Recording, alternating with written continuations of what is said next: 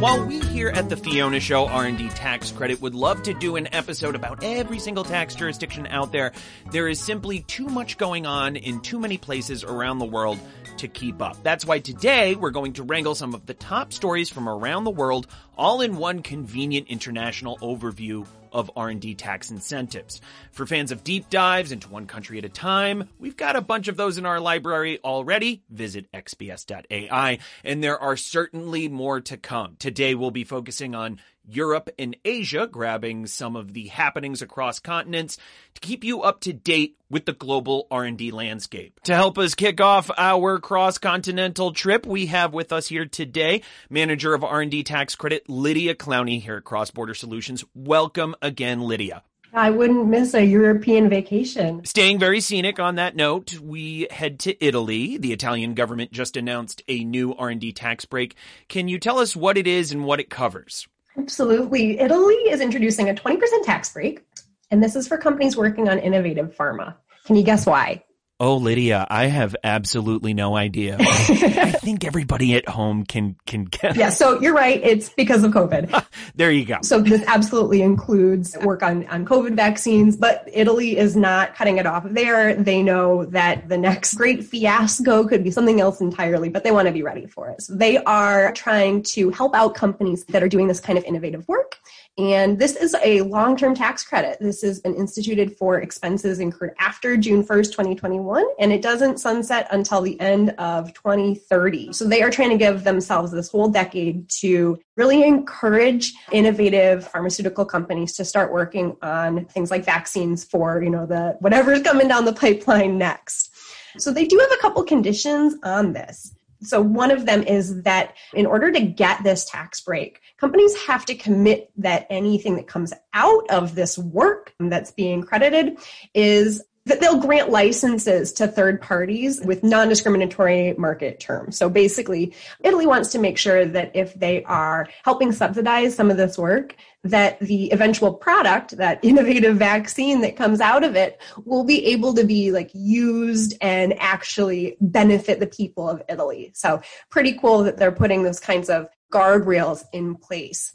There are some other changes, certainly recently in Italy as well. They've had a number of big sweeping changes to their R&D credit landscape, actually moving more towards credits and away from what they've been doing previously, which was more based around super amortization, super deductions, and something they called hyper amortization. So essentially just being able to take expenses earlier and faster when they purchase assets. So instead of that, they're moving more towards this tax credit regime, providing tax credits from 6 to even 40% on investments in assets like new capital goods, technological assets, software. So we're seeing a lot of changes there. And they're really trying to incentivize things that I think are kind of the moment. So certainly we have the vaccine issue, and the other incentives are also for other R&D activities, ecological transition, and other technological innovation as well. Our aim here is to give a general overview of world R&D, but admittedly, a lot of recent R&D news is coming out of Europe. So let's address a few other European nations, starting with Poland. Lydia, tell us what's going on in Poland. Yeah, Poland's planning to expand R&D incentives in 2022 as well. So what they currently offer is it's a tax relief instrument that's existed only since 2018, so it's pretty new. And that will actually replace some special economic zone regimes. But the new regulations, this is kind of funny, they turned all of Poland into one big special economic zone, which, it's kind of funny. I know we've talked about economic zones, innovation zones, opportunity zones in the past, and we always say that the opportunity zone or the innovation zone is a place where kind of the rules don't apply. Well, this is the rule everywhere. You could almost just say, well, this is the Polish regime. To say it's all an economic zone is semantics at that point. But they do offer also an R&D credit and an IP box. So an IP box being called a patent box sometimes. It means that the profits that you make on certain kinds of intellectual property are preference. They get taxed at a lower rate typically. So Poland wants to make sure that all of the support instruments that they have are available on equal terms and conditions to foreign and Polish investors and to the entire country as well. So they're not just looking at one small geographic zone here or there. In 2022, what we can look for is a new thing to enable companies to combine the R&D tax credit with the intellectual property box regime. So typically, or in the past, I'll say in Poland, these have been two separate things. You can't take an R&D credit and an IP box on the same activities. So you have to kind of choose. And it can be really hard for companies to do that because you have to project which one would be more advantageous or a better kind of monetary impact to your company. But how do you know that? It's a lot of guesswork. So what this does is say you can do both. It's a double dip instead of keeping you all in one lane. And in 2019, Germany announced its first R&D tax break, the German Research Allowance Act, which was passed and went into effect January 1st, 2020. What can you tell us about this act? And despite it being way too early to draw any solid conclusions, is there a sense at all of how it might be going? It's so hard to say, and you're right, this is such a new initiative. So this wasn't approved until late 2019 and hasn't impacted any expenses until July 1, 2020. So it's really early to say what impact it does have. Now, just quick overview, the German tax credit, it's a little different than some other countries, really mostly looks to labor costs. So the credit eligible expenses are labor for your own internal R&D staff, and then also a portion of costs that are outsourced to other companies. And the credit rate's 25%. Now, of course, there are some thresholds. Basically, there's a maximum of like $500K per year that a company can receive. But this regime is so new. It's such a baby. And so the country is still educating companies, and even the tax consultants are still figuring out how to apply this, what qualifies, how to report it, how to get everything through, how to jump through the administrative hurdle, like hoops or hurdles. All those things are still kind of being worked out on the fly as we go. So, I guess that makes sense. We're still doing that in the US, and our credits existed since the 80s. Right. So prior to the tax credit program, R&D funding in Germany was more or less direct. They had maybe more grants and things like that. But I think this kind of came out of the COVID downturn. It's really, from a timeliness perspective, kind of the big thing that was going on when this got enacted. And I have to imagine that they are monitoring this really closely. I think they're going to be looking at a lot of metrics and trying to figure out whether it's actually producing the kind of results they want to see. Is it increasing headcount at companies? Are companies retaining jobs or adding jobs because of it? I think if we don't see that in the next few years, we could probably expect some changes to the German regime. Hi, I'm Matthew DeMello, and you may know me as the host of the Fiona Show CrossBorder Solutions weekly transfer pricing podcast. And while I love to discuss transfer pricing, this podcast isn't the only place you can hear me doing it. CrossBorder Solutions recently relaunched Transfer Pricing University, a live webinar series where you can learn about modern-day transfer pricing, everything from methodologies to comparables to preparing documentation to meet country-specific regulations. Good stuff, I know. Chief Economist Mimi Song leads the sessions. I just ask the occasional obvious question. Since our program is NASBA certified, you can earn 1 CPE credit for joining each session. Pretty sweet. So what are you waiting for? Join us for Transfer Pricing University Weekly. Classes are free, so now you really have no reason to miss it. Sign up at xbs.ai/TPU.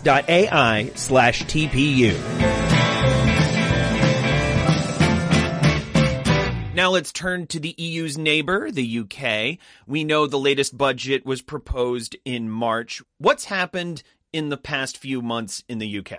Yeah, UK also trying to improve or increase R&D. I think that I could probably say that about any country that you could bring up. But yeah, UK is trying to increase R&D to like 2.4% of GDP by late 20s. So they are, at this point, mostly doing a lot of thinking. They are in the planning process, trying to figure out what the right changes would be to their regime to try to reach that goal. So no real changes at this point, except for that we can see some of the results coming out of the researching bodies and these committees that are studying the R&D credits.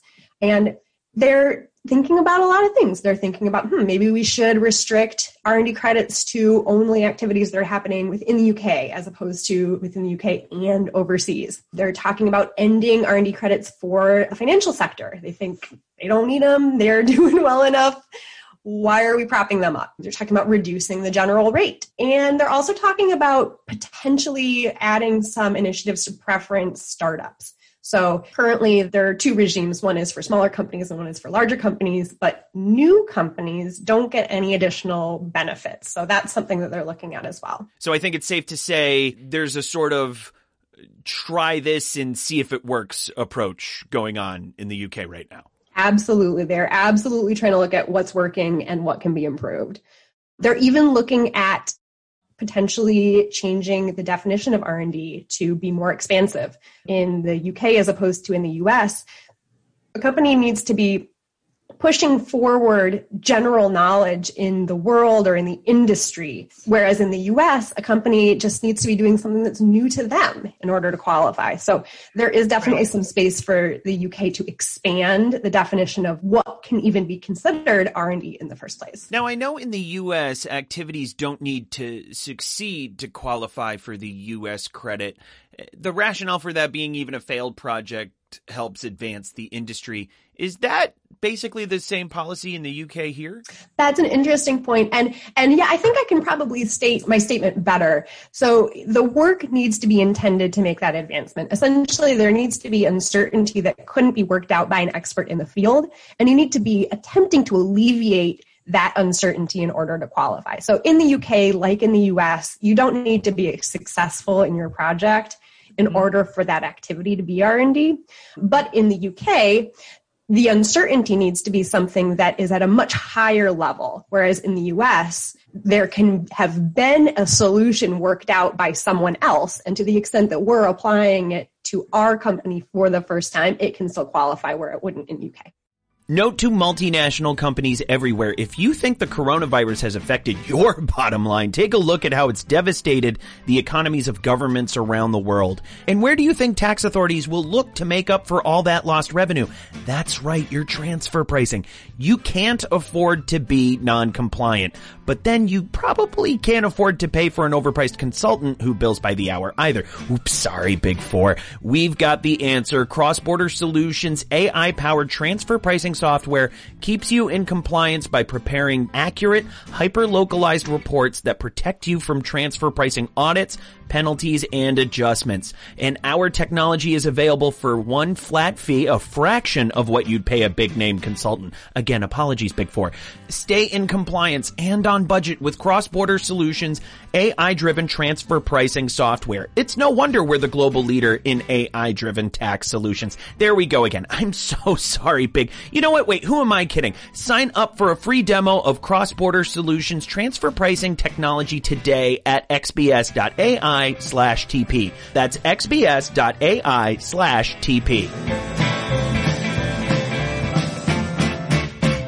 And what's the difference in terms of what gets called generosity when there's so much focus in legislation on getting overall R&D spending to a certain percentage of GDP? Does that mean anything concrete for taxpayers at the end of the day? So typically when we're talking about generosity, we're talking about the generosity of the government support for private research and development efforts. So say that a credit regime is more generous to the extent that the rate is higher, or maybe if it's refundable. There's some other things that, for instance, the OECD would look at when they are coming up with that statistic. On the other hand, the R&D percentage of GDP would include not just a government subsidy or a credit regime, but that number is how much R&D is happening within the economy as a whole. So it would combine all of the development efforts done by basically everyone, both public and private, and governmental and non-governmental. So it actually does include the initiatives being performed by just companies on the ground doing development. And there's a lot of R&D going on in Asia, so much so that we've devoted entire episodes to China and South Korea. But there's one that we can really touch on very quickly here. Japan used to be one of the world's leaders in innovation. Why have they fallen so far behind? Yeah, they were a global leader in the 90s, and you're right, they have fallen somewhat behind the other world superpowers in terms of that R&D investment. They're lagging behind the US, and they just seem to be less interested in taking risks and making those kind of bold investments to try to catch up. We're not seeing the same kinds of initiatives that we're seeing in some other countries. And just as like a quick kind of metric there to level set, Amazon, Facebook, Apple, Microsoft, and Alphabet, aka Google, alone, they are set to outspend all Japanese companies combined in 2022. So really just from a relational standpoint, we see somewhat of a drop off by those Japanese companies. And again, we're saying this because they were a real global leader in technology. But now we know we've kind of pivoted. We're talking Internet of Things, we're talking AI, big data, and we're just not seeing the same kind of adoption, embrace, and investment in some of these sectors.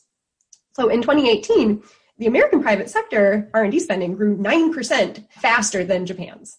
And again, Japan's not making these big investments in AI like a lot of the US companies are. To make another reference, there was a 3% increase company-wide in R&D by Sony, Japanese company, recently. I think that was 2020. But then if you look at Samsung, which is the South Korean rival to Sony, they made a 30% increase in R&D. And you see this across all sorts of different industries.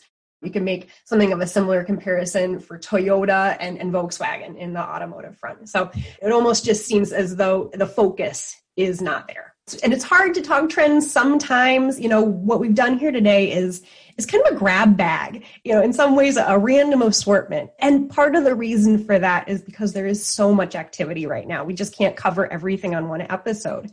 So why is all of this happening right now? I think that we tend to see this kind of activity, particularly in the R&D incentive sector, when we see these kinds of big changes happening in the world.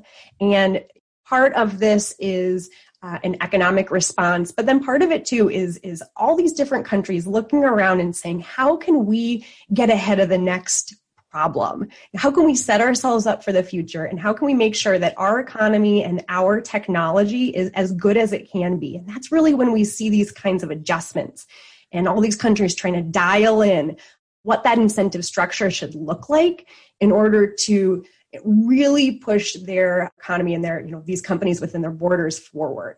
And so in some ways, this is a real opportunity. And I'd like to encourage the thinking about it as an opportunity.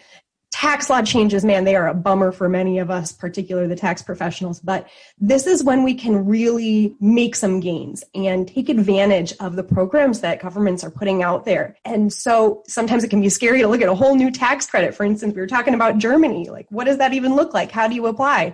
But this is the time when companies should really jump on those incentives and those initiatives. Get your foot right in that door and make sure that you're taking advantage of the programs that we do have. A global pandemic, a grim economic forecast, feeling the squeeze, an R&D tax credit can help lower your burn. If you qualify, the IRS and some state governments will give you a tax credit equal to 10% of your company's spend on development activities. You can even take the credit against payroll taxes if you're in the red. All you have to do is claim it.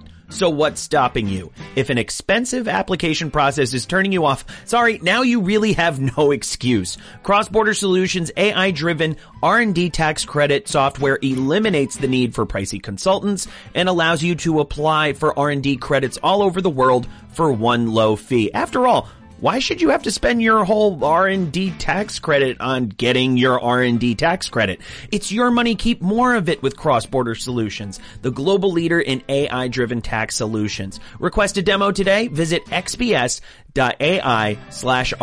That's xbs.ai/RD.